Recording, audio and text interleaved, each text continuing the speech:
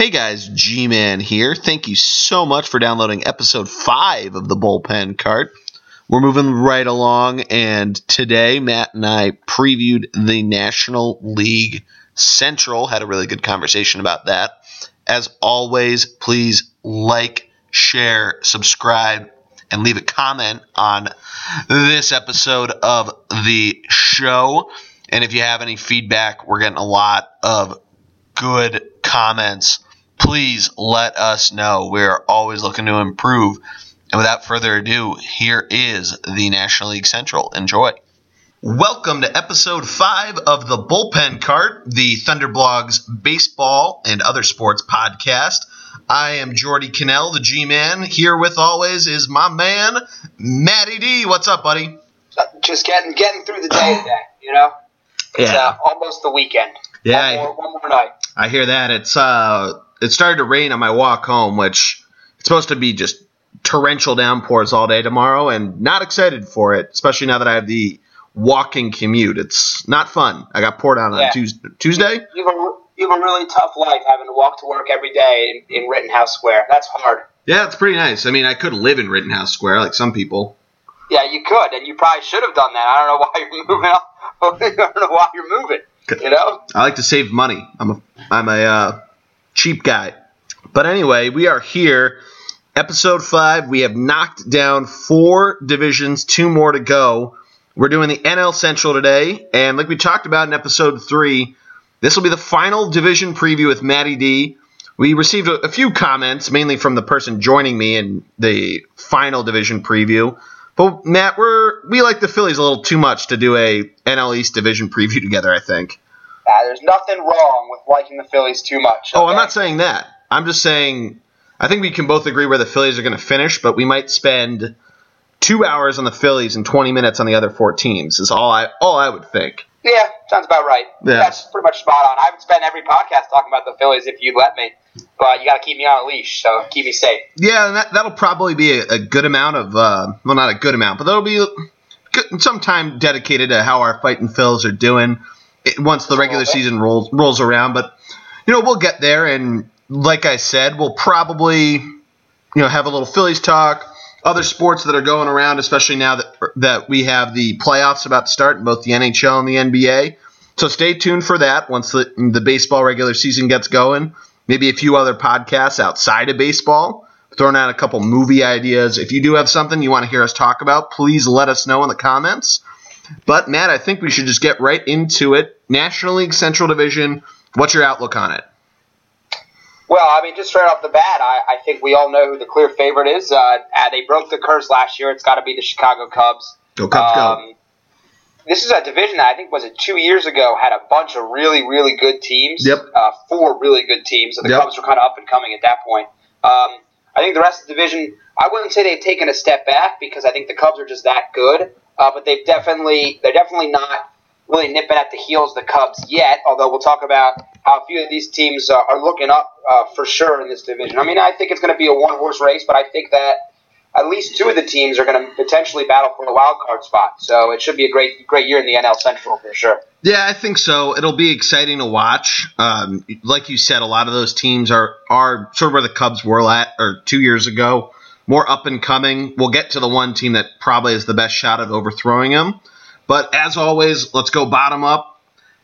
In 5th place, I have probably one of the lower-ranked teams in the National League. I have the Cincinnati Reds. Matt, what about you? I'm in agreement. The Reds, it's time for them to get the kids going. That's for sure. They were really – didn't they win 100 games like 2 or 3 years ago? 3 years ago maybe?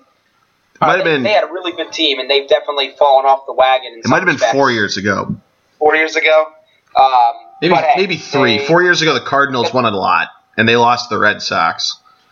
That was it. You're right. You're right. Yeah. I mean, look, they still have one of the best players in all of baseball, Joey Votto, who they've now locked up. And I know Votto isn't, I wouldn't call him super young, but he's definitely the kind of player, he's 33. Yeah. He's definitely the kind of player who, in my opinion, ages well. I mean, he's so disciplined at the plate. He doesn't swing at bad pitches. No. He doesn't foul out a lot. He's a superstar on a bad team. A little bit like we talked about earlier, previous podcast, Paul Goldschmidt on the Diamondbacks. Yeah. One of the players on the team, and he's sucked, man. They just signed him long term, so he's definitely the face of the franchise for the next few years. They probably can't even move him if they wanted to. But yeah. Yeah, probably not. I think, too, Billy Hamilton's still there. You want to see him maybe get a little more of a higher batting average, but he's one of the fastest players in the league, and I think you could see him steal a lot of bases. I was going to say, if he can bat around 300, he could steal 100 bases in the season. He's that fast. I mean, he's 1 or 2 in the league in speed. And I think his fielding almost gets overlooked for some reason. He's gotten much better at tracking balls. I mean, he's an eraser in center field, and it makes life easier for a Reds pitcher and a Reds outfielder because, man, he can fly. He's fun to watch, for sure. Yeah, absolutely. And sort of on that note of the Reds pitching, you have younger guys, some vets in there. You have the former no-hitter thrower, Homer Bailey. I just pulled up Billy Hamilton's ESPN page. That's why I said his name. But Homer Bailey coming off of injury, so we're not sure when he necessarily comes back. But you want to look to him to be that veteran. But other than that, the pitching is the big question mark of how can they really make sure that they're keeping the ball in the yard and not letting too many runs come across the plate. But if you can see a guy like Hamilton track it down, it does certainly help. Yeah, I was going to say, they had a record last year in Major League Baseball. They gave up 258 home runs last year. Really? Which was 37 more than the next lowest. And it was the most ever in baseball in history. They need some guys. They have a young guy. All their pitchers right now, especially with Homer Bailey out, are young. I mean, Cody Reed's a guy that needs to bounce back. Was a big time prospect. Yeah. He came up last year, 0-7 in losses and 7.36 ERA. Now he's only thrown 50 innings. So there's a lot of promise for a guy like him, or Robert Stevenson will probably see him up there. This team just needs to get these pitchers. See what they have in them. Yeah, I agree with you. I think you really just need to kind of throw them to the wolves, unfortunately. It's tough when you're playing in a division against a Chicago Cubs, to a degree the Pirates, definitely against the Cardinals, and maybe even the Brewers, but we'll get to the Brewers in a second. But you almost have to just let them take their licks and keep it going. They'll win some games. They'll lose a lot of games. The one person I wanted to get your thoughts on, because they have a couple outfield prospects that could see some time this year, but it'll be tough to see. Basically, it's the right field revolving door, because Adam Duvall, I think he absolutely has left field locked down. But what's your outlook on him? Do you think he's going to be a power hitter again? Do you think average? I really like Duvall. I think he needs to be in left field, obviously. Yeah. He's got a really good swing. It's compact. It's fires through it. And I think he's got the opportunity to be a power hitter for them, which is important. He's probably going to bat fit this year behind Votto. Yep. So they do expect big things. Who do you have batting third for him? Say again? Who would you have batting third for him if you have Votto 4? Well, I would probably have Hamilton lead off, and then I would probably have Jose Peraza. Okay. Second baseman, maybe. Where do you have Cozart batting? Say again? Where do you have Zach Cozart batting? Well, I think they're going to try to do what they can do to move Cozart. You think so? Yeah, I think this might be the last year to possibly move him. I mean, he's a good player. Yeah. But he's got a little pop. Go ahead. I just said he's got a little pop in him. He does, but for a team that's trying to rebuild, he's already 31. I wouldn't call him a superstar. I don't think he's a bad player, by the way. But so I think he's one of those guys that they could definitely try to move. And him and the other guy would be their relief. They have Drew Storen. If he can bounce back at all this year, they could possibly bring in another prospect there. I mean, they need to stay young. So I would be fine with them moving somebody like that. So I think if you can have Peraza maybe playing second base to start the season and batting second, and you drop Cozart live. Now, if they want to pump up Cozart's trade value, then you do bat him at second. Yeah. Or you could bat him at 6, which I know is dropping him down a little bit, but, at some point, you got to try to get your young guys up. So I think that's kind of important. I would almost try to get him, do a Tony La Russa, Joe Madden, and bat Cozart 9th. Almost sort of a thinking outside the box. Get him on base, maybe pump up Billy Hamilton's numbers a little bit. Yeah. Yeah. Because you could see Hamilton. I mean, he's certainly a double threat, and you could have a guy like Cozart. I mean, they have a couple other quick guys, but Cozart really is the main culprit that you can think of, who get him on first base. Billy Hamilton puts a double in there, puts a double down the line or something, and all of a sudden you got second and third with these young guys coming up. And even if it is the designed plan of having, of having Cozart batting ninth and he's leading off an inning, then you have 2 outs, second and third with Joey Votto coming up, and you could see 2 runs right there. Right. I actually misspoke earlier. You're right. I actually do ball at the 4, Votto at the 3 would probably be the way I would set it up. Yeah, that's a good one too. Going forward, I just didn't think that went all the way through. Like I said, Hamilton, his started out slow with his average, but he batted 260 last year. Okay. He's only 26. If he can do anything, his on-base percentage was 321, I think. So they could do a little bit more with him and get him up to close to 400 just on base. I mean, whether it's walks or whatever, they have a chance to score some runs, and they're going to need to score some runs because this pitching staff's going to go up and down all over the place. Yeah, I agree. The pitching staff is certainly something to worry about. You got to watch out when you're in that, like I said before, in that division, in the National League in general. I mean, you have runs factories, whether it's San Francisco, L.A., you got powerhouses like Washington or even the Mets to a certain degree. And, I mean, the Braves could come out of nowhere. The Marlins certainly have some pop in their bats. Granted, you only play all of those teams twice a year, 6 or 7 games, but it's still something to worry about. I don't know necessarily if they're as low as the Padres in terms of number of wins and losses, but they're going to be towards the bottom, I think. I think they're a bottom 3 team in Major League, most likely. Although, there's a guy I love to point out. This is a team that used to have Aroldis Chapman. People forget that. Yeah, that's true. Raciel Iglesias is a young reliever who throws some serious heat, and he could be a fun guy to kind of watch if you're a Reds fan. You're going to games, if you're going to games, though, you're mostly going to see Joey Votto bat and Billy Hamilton run for right now. I think they have a lot of work to do, though. I think this is kind of a decade outlook to me, which is kind of a shame because they're going to kind of waste. It looks like they're going to waste Joey Votto. He's 33. I mean, he's only going to have another 4 or 5 years of excellent baseball, so it's kind of a shame in that regard. But and they can't move him because of the contract, but it'll be all right. I mean, they've got some things to build off of. Yeah, definitely. I think it's something to watch. It's exciting. I mean, if they're coming to your town, I'd certainly, if you can go to a game and watch Billy Hamilton run or Joey Votto swing the bat, it's not a bad time. But I think we should move along, go up to our number 4 spot. I would think we probably both have the Brewers 4. We do, yes. Yep. All right, so the Brewers are in an interesting spot. They've done some rebuilding. They traded Jonathan Lucroy last year. They got some guys for him, and they picked up some players as well. But I think just in a loaded division like the Central, I think it's tough to be in a spot to really contend.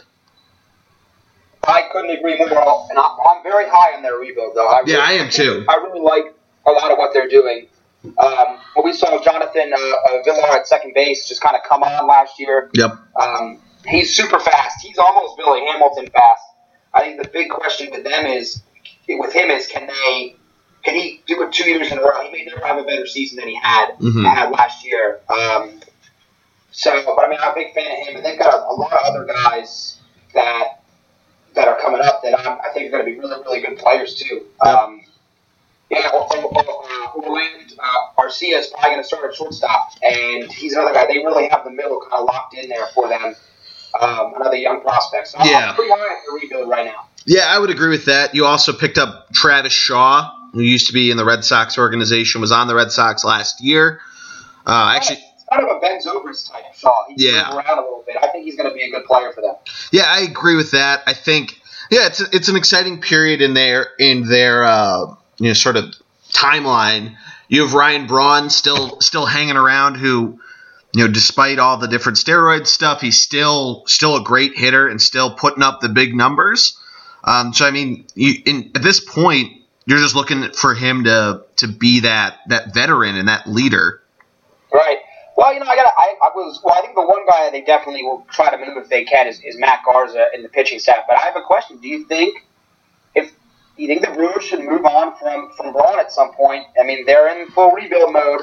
They're doing well with it. I mean, he is 33. Mm-hmm. I mean, he's a 300 hitter, 30 home run, 100 RBI guy. Don't get me wrong. Yeah. And I would take him on any team.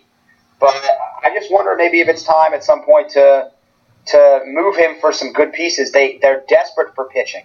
Yeah, I would agree with that 100%. If you can get some good pitching prospects and sort of rebuild there, like you said, Matt Garza, and they got a couple other guys in that pitching staff, but no one really that's popping out to you. You got a lot of guys who let up a lot of hits, maybe not necessarily walks, but you got to watch out for those types of pitchers. And if you can get a good stud, they got a couple guys up the pipeline, but no one really that's coming up this year. Right. Their ace is Junior Guerrera, who is probably a number 5 starter on a lot of teams. Yeah, exactly. He's got really good stuff, and I think he will be good. But I just think he's got a lot of work to do, and their staff to me is just really weak. I mean, and even their bullpen. Here's a name for you: Naftali Feliz, the former Rangers starter and closer, is actually going to be the closer for the Brewers. But he struggled. He's kind of a shell of himself. I remember him being great with the Rangers a few years ago. So they got some work to do in the pitching staff. Yeah, I think so. I mean, the one guy that you might see pop up and excel. And granted, this is a pretty tall order. Zach Davies, he's got a little gas on his arm. He hits the strike zone pretty well. It's just tough. I mean, if you're on a team with not a lot of run support, which this team might be, you don't really have anybody that's sticking out aside from Braun. That's really that double, triple home run threat. It's tough to really instill that confidence in your pitching staff. So really, I'd be interested in seeing how Davies does. Right. And if he can get that confidence on his own, despite a lack of run support, it could be fun to see. This is the kind of team that I think maybe will give him more run support this year. Well, they signed the guy from Korea, Eric. I think his last name is Thames, but it may not be. Yeah. His nickname, by the way, was God in Korea. He had a great season last year in Korean baseball. By the way, I'm not poo-pooing Asian leagues. They're very good. The Japanese league and Korean league are very talented. He batted .348. So maybe he can give him a little something at first base. Too. I've down bat .348 in here, but you never know. And they have. I mean, I love Broxton and Santana in the outfield. They're young guys that are only going to get better. And they've actually got a bunch of outfield prospects that possibly could be coming up in the next few years. So maybe, like I said, maybe it's time to move on from Braun. I mean, I'm sure there's a team out there that would take him. He's that talented. I think so. I mean, I think similarly to a lot of the conversations we've had about that one shining piece of a team, Goldschmidt is the one that comes to mind. You just have to see how that market develops. I think the nice thing about outfielders is that you can see that, there's a lot of moving around the pieces, and you can see if they're versatile. With Braun's a pretty versatile guy. It's a little easier to make that work. So he could be, of a lot of the guys that we throw out as potential trade bait, he could be the first one cast out. And I don't think necessarily you get whatever you can for him, because I think you can, for the right team, you could get the right prospects. But you're right, he could move on. It really depends on how they come out. Again, I just don't think they have the tools nearly to keep up with the rest of the division. No. Look, they lost 110 games, I think, last year. They're not going to do that again. But they're going to lose a lot of games. But I think they're definitely on the upswing. Unlike the Reds, their now trajectory should be going up in the next few years. They can't get much lower after the fall. I mean, look, they were a great team. They had Prince Fielder and Braun and such. But they'll be back. I really like this team the next 2-3 years if they can find some pitching. This could be a formidable team to play. Yeah. Yeah, without a doubt. Yeah, I think just the big thing again is watch the pitching, and really if they can come out and really gun it in. I mean, if you see guys like Garza, Davies, and the rest of that staff come out and really gun it in, then I think they could start off well. but it'll be an interesting road ahead for them. And I think you're right. I think they're the closest to competing with the rest of the division.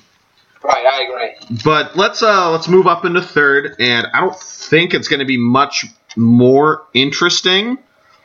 It could be for the second place team. I've got the Pirates third. What about you, man? See, now we're differing. Now we're differing? You got them second. St. Louis Cardinals at third, but let's talk about the Pirates. I think they're close. I think the Pirates are. Right. I think. I mean, it depends on really how that pitching staff comes out. I think it's possible that Garrett Cole really comes back from the injury, the disappointing year. He's the big wild card for me. But I think Ivan Nova coming back and being like he was when he was a rookie on the Yankees, however many years ago that was. Yeah. The one guy I really liked, I saw him pitch, and I was turned on to him by Emily because he went to Delaware, was Chad Kuhl. I saw his pro debut here at Citizens Bank Park, and it was funny. You could see I went with our executive producer Jared Barnes, the Pittsburghian, if that's what you call them. And you could see a lot of people in that Pittsburgh gold, which is really just yellow. I don't know why they call it gold, but and there was enough people in red, but you could just see a ton of people sitting behind the Pirates dugout in that Delaware light blue color. It's not Carolina blue, it's not Duke blue, a little lighter than that. So somewhere in the mix. And it was the Delaware baseball team all cheering on Chad Kuhl. Wow, nice. Yeah, I mean, he had some good stuff. I think he had a no-hitter going for a little bit, but it was September baseball for the Phillies was I'm not trying to discount Chad Kuhl, but it's not hard to get the Phillies through 5 innings of no-hit baseball in September, at least the 2016 Phillies. Yeah, I actually like their pitching staff a little more than you do. I look for Jameson Taillon to bounce back and show why he was a top prospect. And I really like a young kid they have, Tyler Glass now. He's a 6'8" starter. He's probably going to start the year in the minors, but he looks good. He's looking good in the spring, and if he can throw strikes, he could be up in that rotation. So I like their rotation enough. I don't love their rotation, but I like it enough to compete for a wild card spot this year. Yeah, I think that's where you and I probably are differing on the two teams, but we're both bullish on the pitching staff, and we'll get to the Cardinals in a second. Right. It's not necessarily that I'm bullish or bearish on the staff. I just need to see more to make a more definitive answer on whether or not I love them or I hate them. I'm indifferent. I still think that the Pirates lineup is very formidable. I think especially you get obviously McCutchen is somebody who I really like, and we talked about the other day that I'd love to see him when he's a free agent come to Philadelphia. But you got him there. You got Starling Marte. You got Gregory Polanco. That's a pretty solid outfield. Josh Harrison at second base. Francisco Cervelli still holding his plate. But I think they're formidable. I think that they can do a lot. And I still think even in third place, you could see them in a wild card position. Right. But I think you're going to see, really for me, it's the pitching staff. What are you going to show me in terms of where they ultimately end up in those standings? But I think that offense can do a lot. Jordy Mercer's pretty good as well, even though he spells his name wrong.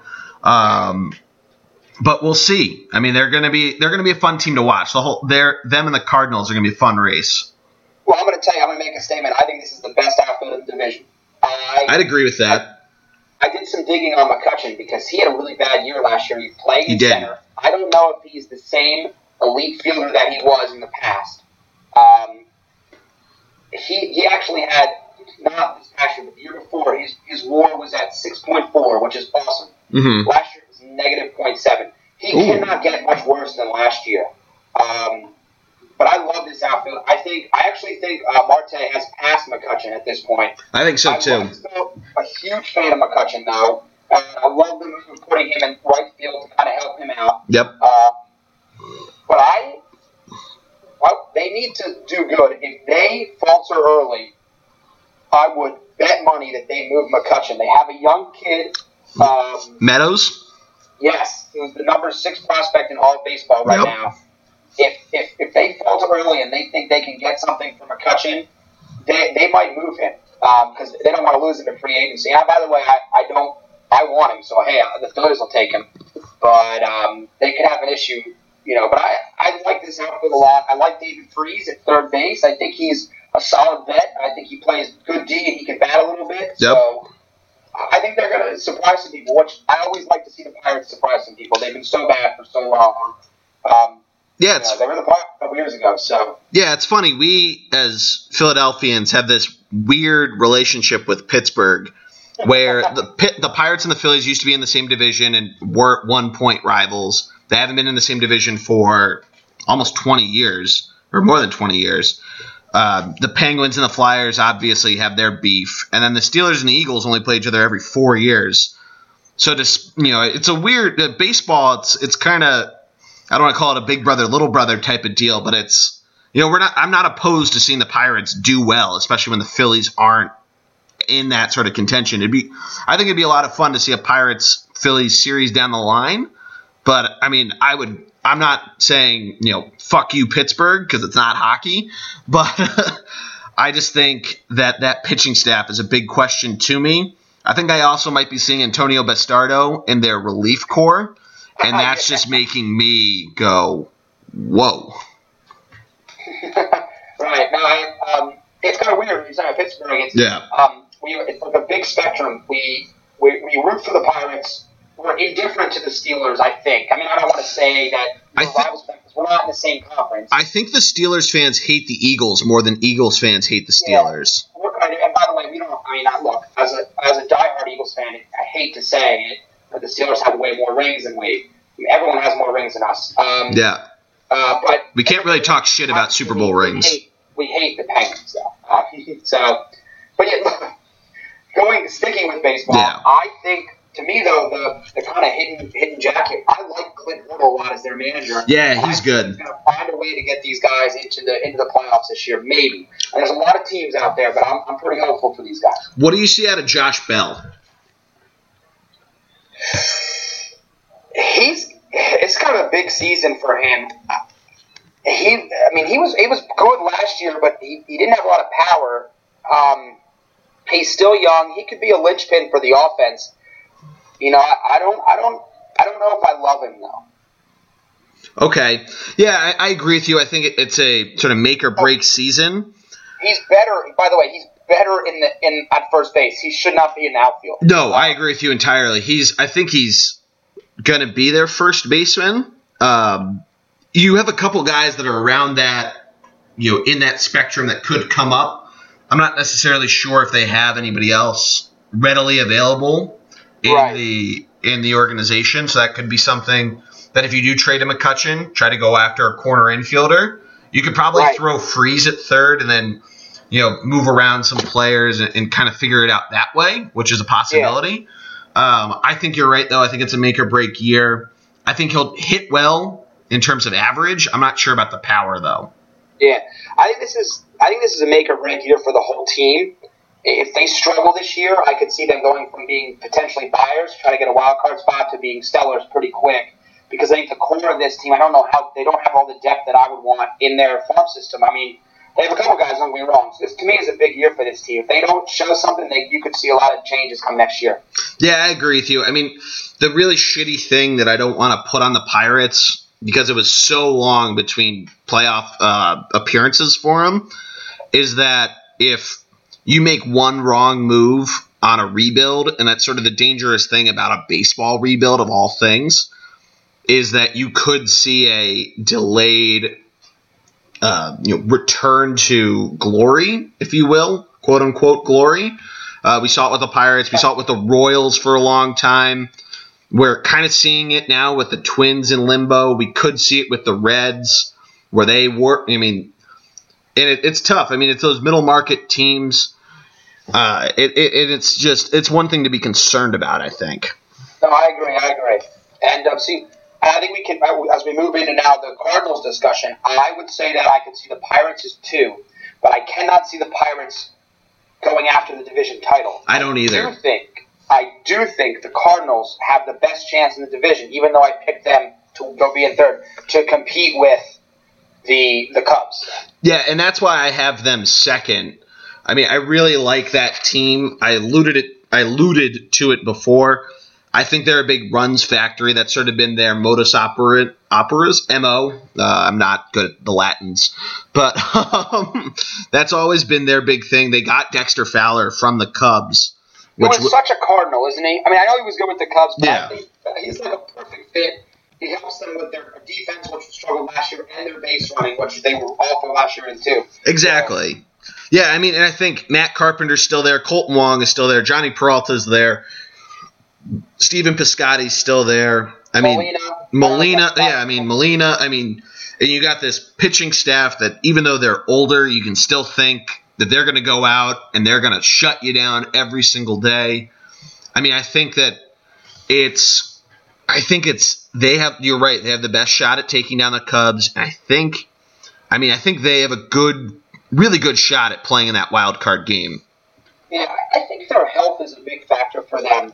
We already saw their superstar pitching prospect, Alex Reyes. He's out for the year with the Tommy John surgery, which really hurts them. I like their staff has a lot of really big names. We all remember Michael Wacha from a few years ago in the playoffs, Lance Lynn. Those are two guys, along with Adam Wainwright, that I think their playoff hope hinges on them pitching a lot of innings and winning.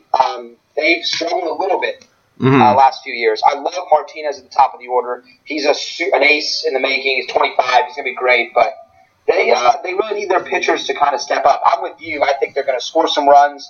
They're going to produce runs. They've got a lot of on-base guys. But they have some work to do with the pitching staff. Yeah. Health-wise. What was that? Health-wise. I think the talent is there. It's can they stay healthy? Yeah, I can certainly see that. I mean, that's been Wainwright's big deal. The guy, I mean, that you could see come up and make a big impact is prospect they got, Alex Reyes. I think he can do a good job for them. He is a pretty young guy. He can be a little inaccurate. It might be a Nuke Lelouch type of deal where, he throws 20 strikeouts and 20 walks, both a club record. But, yeah, I think you're right. If they can stay healthy, it looks great. And if somebody goes down, it might spell trouble. I think on the other end of the pitching staff, if Trevor Rosenthal can figure it out to go along with their closer, Sung-Hwa Oh. Yeah, he's a fun guy. He's nasty with some deception. He could be really good. Yeah, I mean, I think that offense has such a good, churning out runs ability that it could be fun to see them in the Cubs every single time that they play, and it'll be exciting to see how it goes. But you're 100% right. Health has to be the main concern. I think we talked about this in the NL West, where I was a little more bullish on health, and you were being not necessarily bearish, and because nobody wants to put that on anybody, but you were being more realistic in terms of, hey, there's a history of this. Let's be aware of it. Right. Well, hey, real quick, just recently, Reyes went through Tommy John surgery. He's done for the year. So they won't. Yeah, no, it's okay. They just won't have much stuff. It's for a young pitcher to go through that. Although we've seen a lot of pitchers bounce back from that pretty strongly. So yeah, yeah. All right. Well, my information's a little old. That's okay. I wanted to let you know. So no. I blame ESPN and their depth charts. They don't have it for starting pitching as well as they do for position players. So thanks, ESPN. No worries.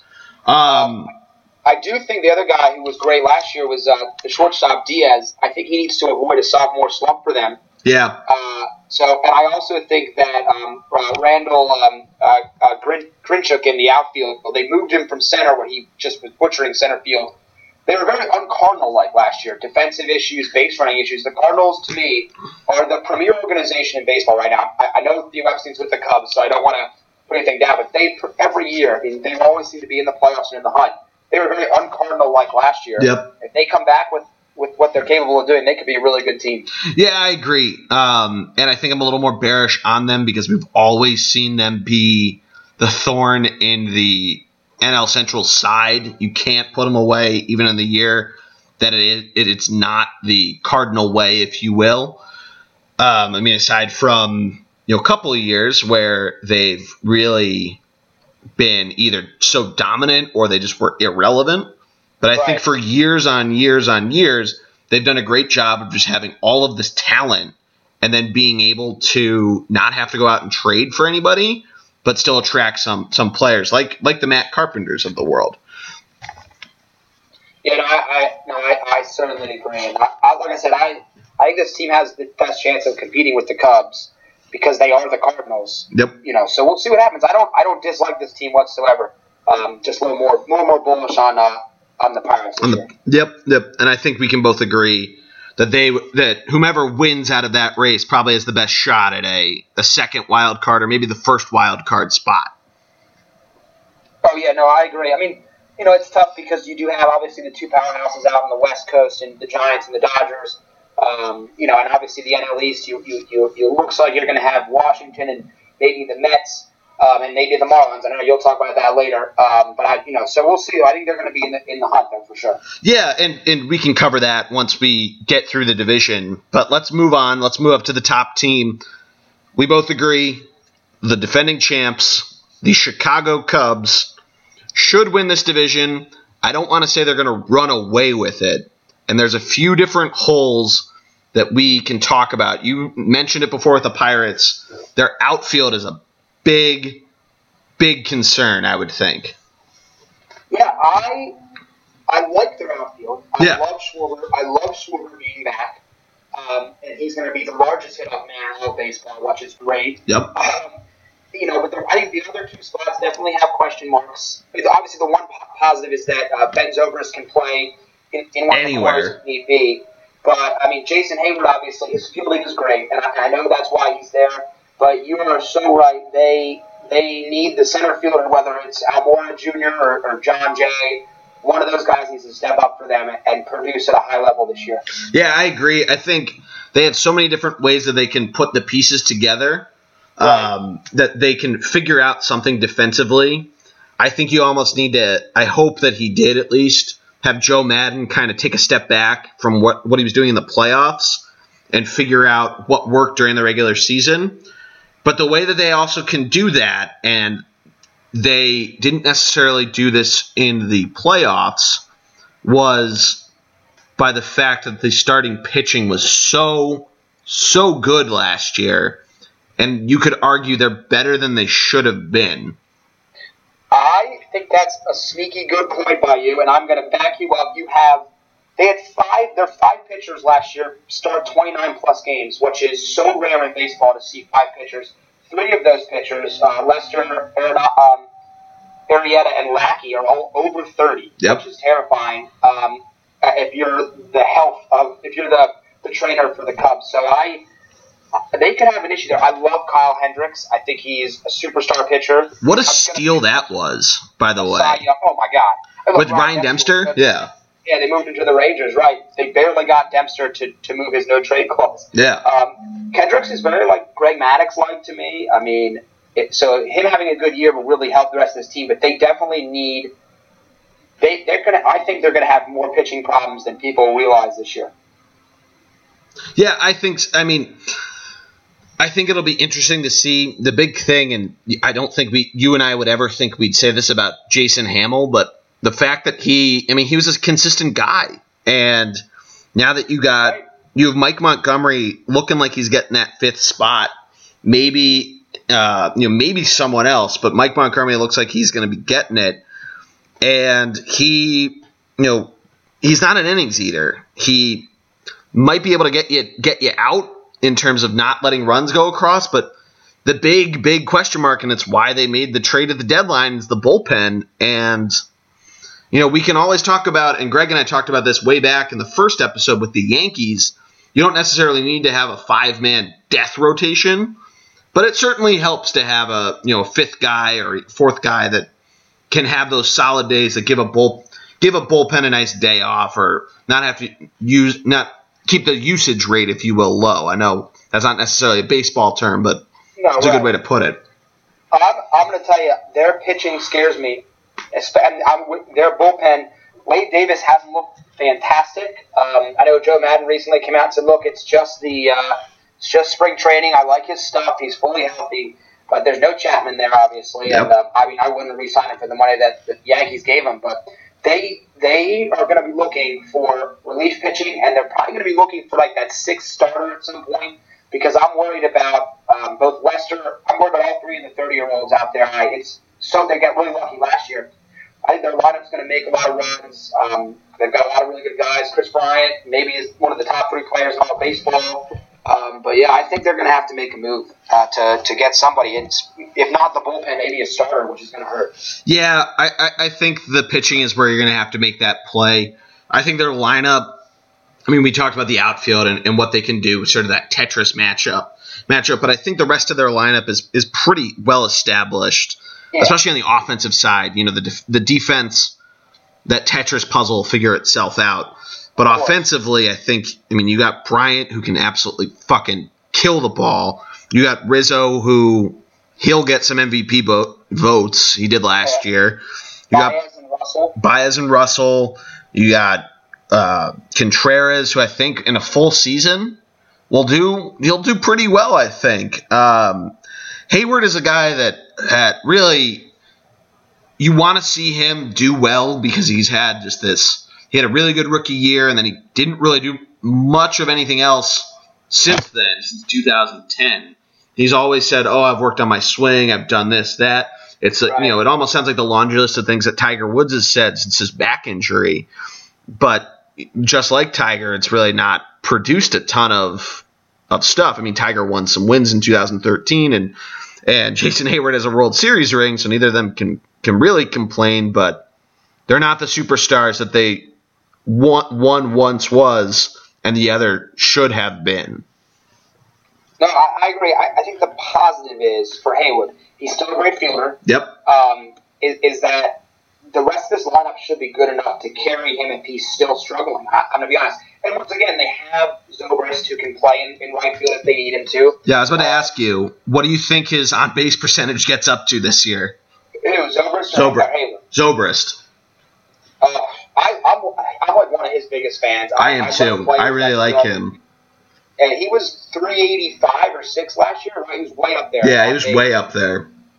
He's 35, but I don't see why he would slow down. And I think he's a great chess piece because he can play second, he can play right, he can play left if they need him. So I think Joe Madden's gonna move him around, give him some days off. He's gonna be able to give a lot of guys days off, which I think is so important for this team. It's not a Belichick type of lineup. There are some days off. Absolutely.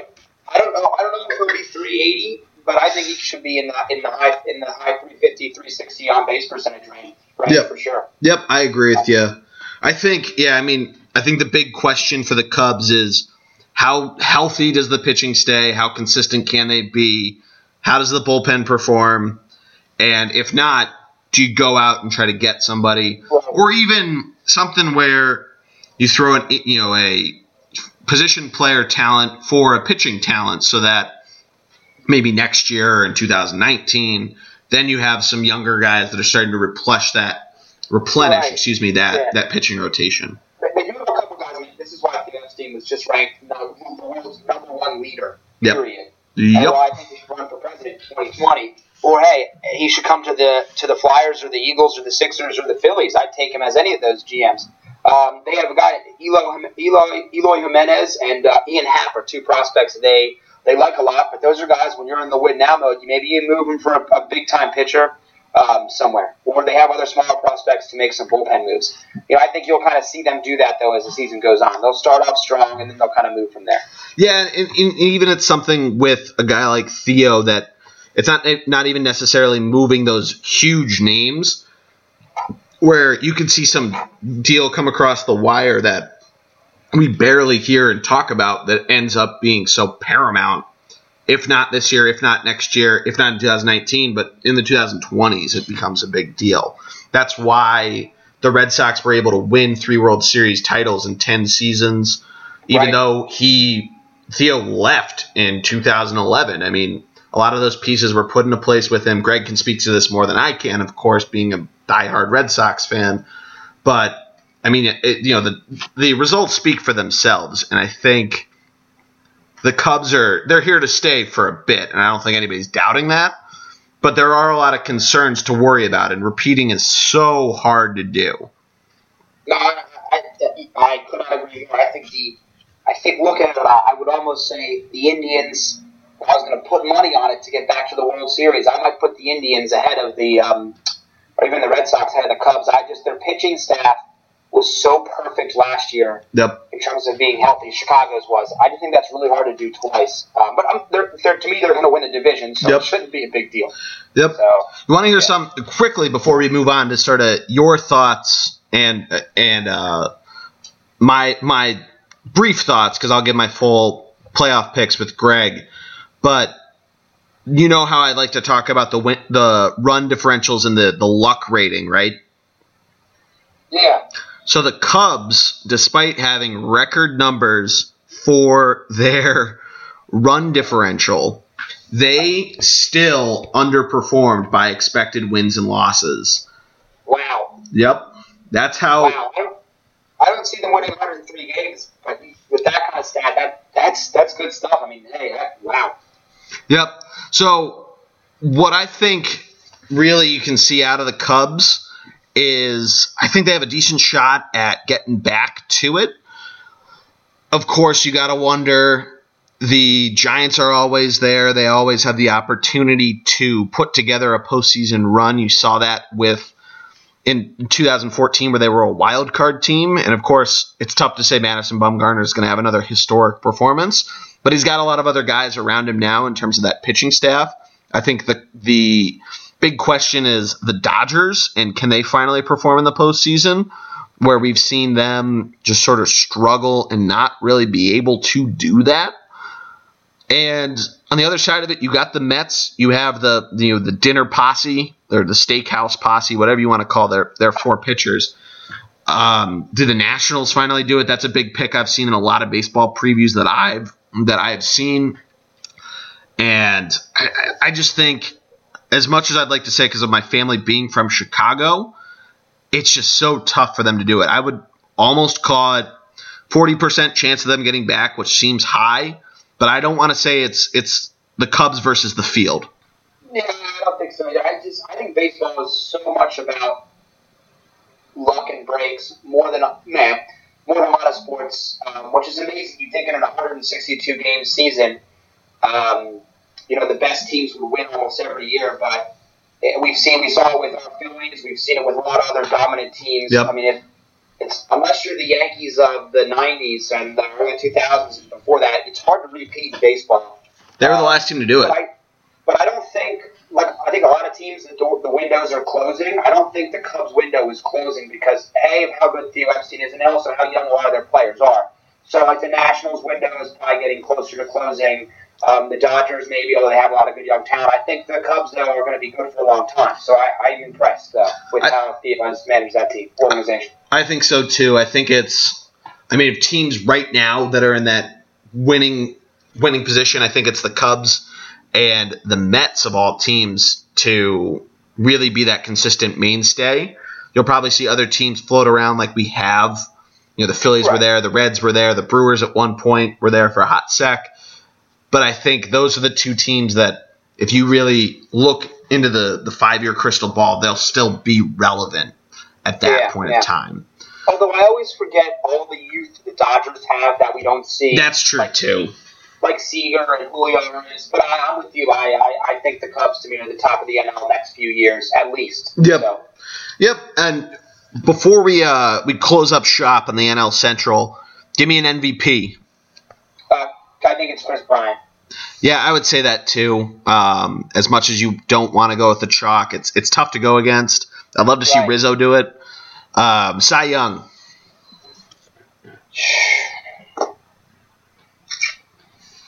I want to pick. I'm going to pick Hendricks. I don't want to go all chalk Cubs, but I think Hendricks is that good. I'm a big fan of his, and I think he bounces back big time.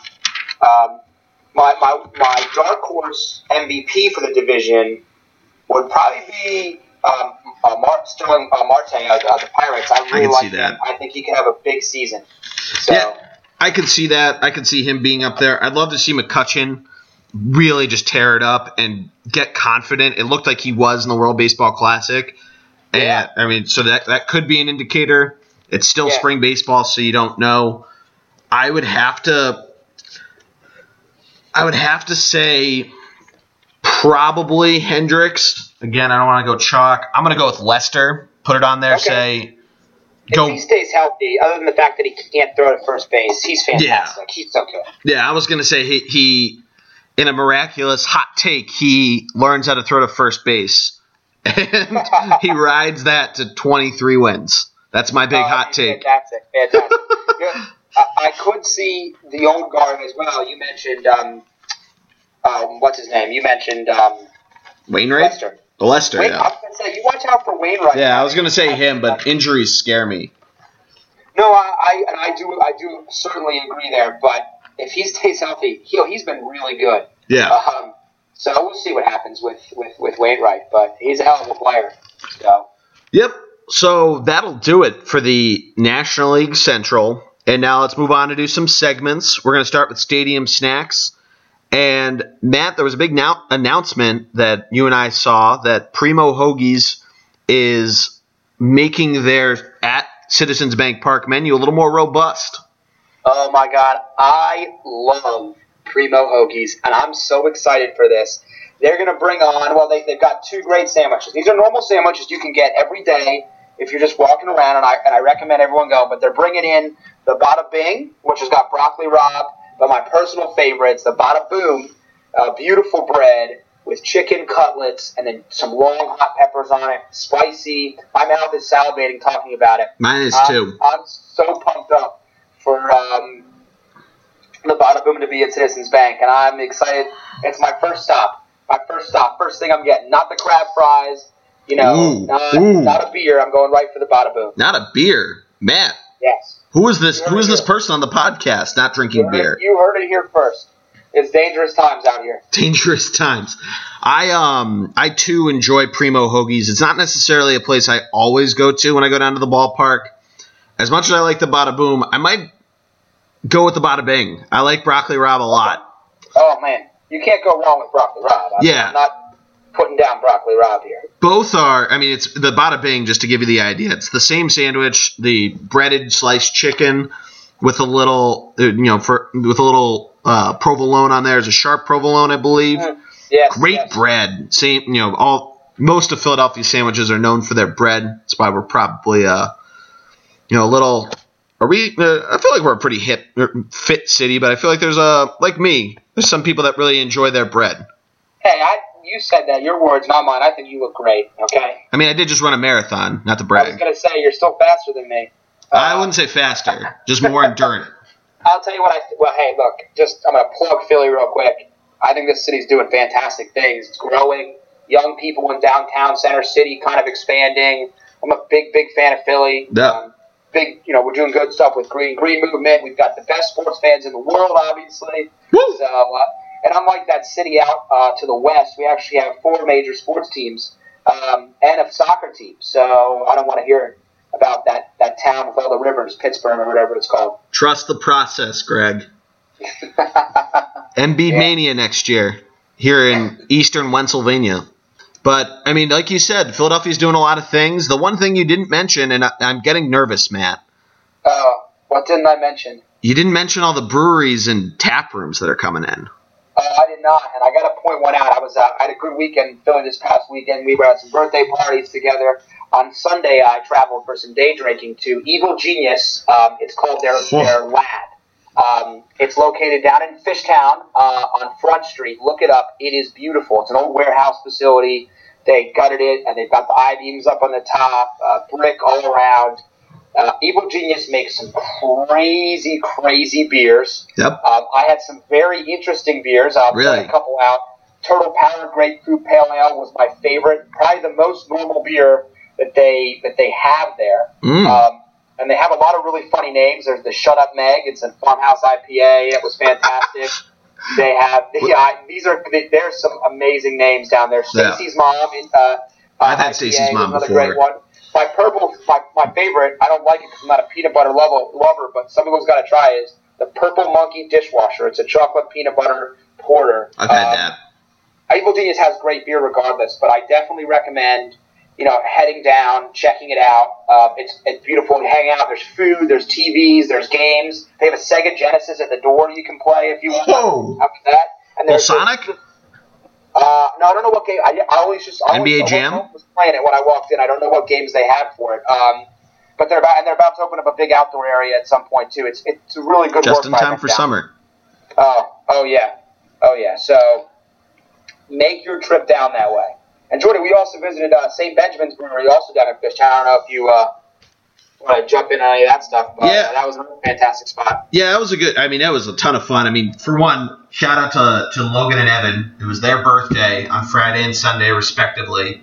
And I hope that for Logan's birthday, you and him ordered a Shut Up Meg in honor of his lovely fiance who had just finished the Philadelphia Love Run. Darn right we did, and we enjoyed every minute of sipping that. They even have her name on the wall, which was even better. So that's great. We had a fun time giving him a hard time. So. That's hysterical. But yeah, St. Benjamin's Brewery, named after Philadelphia's own Benjamin Franklin. Got a nice little picture of our boy Ben Franklin on their logo with the stars right behind him. I mean, you find a lot of different bars and things named after Ben Franklin. Kite and Key is a bar up near Emily's house that you and I personally like to go to. But the beers in the brewery themselves, they're pretty good. I'm pulling up the list right now. The one I think that we all really went after on Friday was either the With or Without, which is that's a Philadelphia reference for those of you who've been to Pat's or Gino's or any fine cheesesteak establishment. It's a blonde ale. I really enjoyed it. It's nice and light, especially after a long night of drinking, celebrating birthdays and whatnot. Obviously drinking responsibly, but pretty good taste to it. It's Belgian blonde golden ale. So if you had those before, pretty light, pretty good, easy to down. Not very alcoholic. It's about 4.6 in alcohol by volume. So I highly recommend that. Go check out St. Benjamin's Brewery. Absolutely. And there's so many breweries popping up, and we'll have more to come on the podcast. Oh yeah, absolutely. I mean, that's why we have the beer corner, and maybe we can get involved and maybe get a live podcast on there. I would do one of that. That sounds fun. Yeah, that'd be a good time. That's ideas to come. But Matt, before we head out, like we talked about at the top of the podcast, you will not be joining us for the AL or the NL East. Might be a little too much supposed homerism. Okay, I don't want to talk about it. Yeah, I mean, well, I want to hear your thoughts. I want to get your outlook on the Phillies before we see Jeremy Hellickson throw out the opening day pitch in Cincinnati. I want your thoughts. Well, I first of all, definitely on the up and up. I love what the Phillies have been doing. They've been sticking to the plan. I don't even mind. They've signed some older players this year, some older veterans, especially in the outfield. Yep. The underrated Michael Saunders, Howie Kendrick might be out there. We're not sure. My hope is that we can get the season going. Mm-hmm. I want to see Franco become that premier middle lineup hitter. I want to make sure Herrera still has it, which I know he does. But then I'm ready to start to. I want to see the young guys. I want to see Crawford. I love Roman. Well, J.P. Crawford needs to perform first in the minors. Then he can come up and play. But Roman Quinn looks like a stud in the outfield. He was fun to watch last year. Yeah. And I like the start. I like the young pitchers. I want to just see them up and kind of doing their thing. I think it's a big year for the Phillies. I'd love to see us move a couple guys, get the youth in here, and show that the youth can play. Yeah, I mean, I'll reserve my thoughts on the Phillies. I agree with you, up and up. I've always said I think 2020 is the big breakout year for them, and I think we're on the right track. Oh, absolutely. I could not agree with that more. We've just been really smart. And I'm sorry, I misspoke. I like Roman Quinn, and I think he's going to be great. But also the other guy I want to see up is Nick Williams. Oh yeah, big fan of his as well.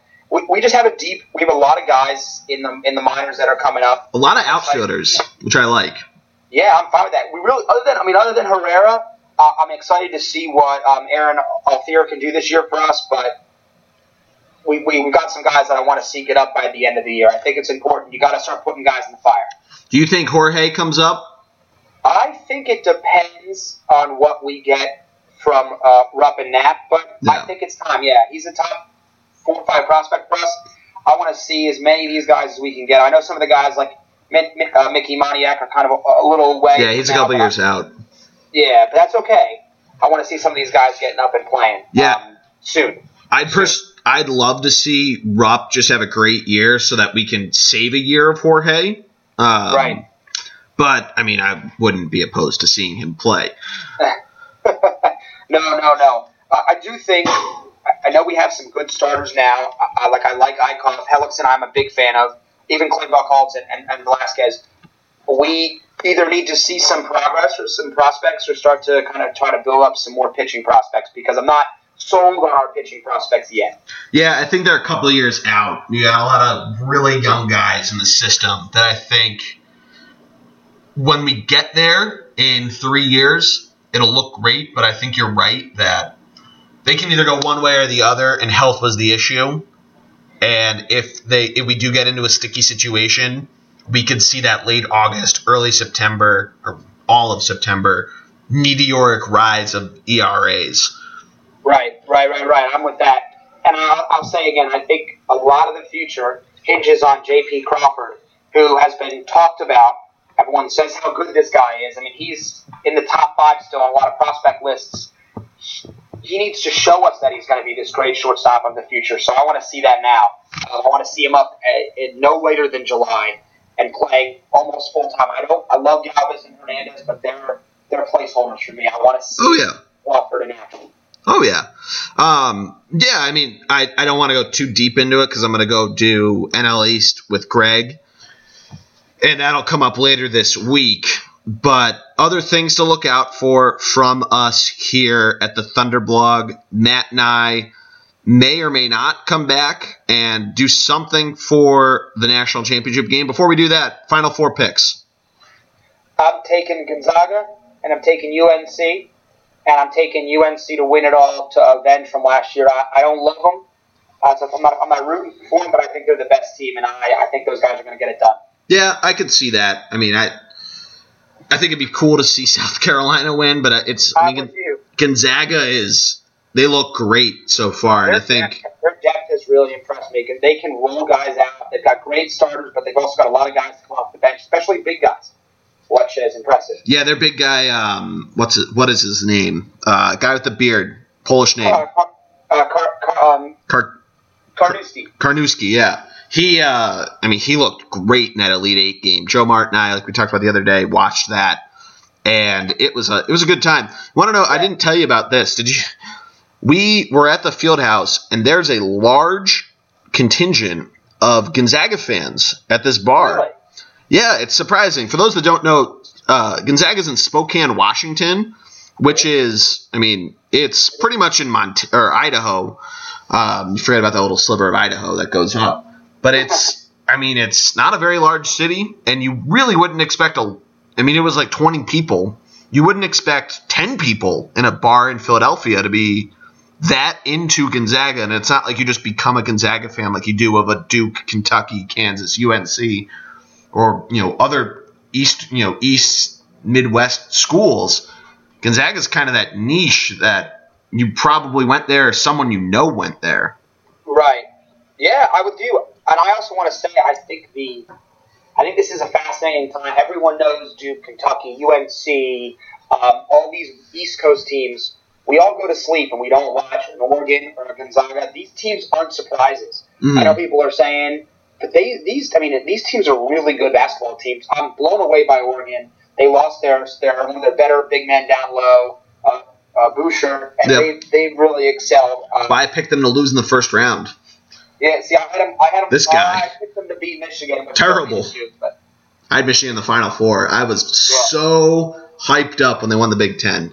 I know. But hey, look, I think it's going to be a great Final Four. I think all 4 teams are really good. I think South Carolina has a great defense. I'm excited to see them play. I think we should have 3 really, really good games to come. Yeah, I agree with you. And like I was saying before, sort of just touching up on our business notes, we may or may not do something depending on our schedules on Monday for the game. So look out for that. Look out for other posts coming up. I put up something today for you Phillies fans about the upcoming season. I broke down each series that the Phillies will be hosting and the various promotions that they do. I gave a little power rankings of the different months and what can you expect out of those promotions, what's a good bang for your buck, that sort of stuff. So go check that out. And Matt, you got anything else? That's all. I was wrapping up for the day, All right. Well, check it or stay tuned rather for the NL East podcast. That'll probably come up over the weekend, and pretty excited for opening day. Matt, thank you again for coming on. Oh, absolutely. It's my pleasure as always. I love schooling you on all things sports and baseball. We'll have to see how that goes, Matt. But that'll close things up here for our NL Central podcast. This has been episode 5 of the Bullpen Cart. We'll talk to you all later, folks. Thanks again.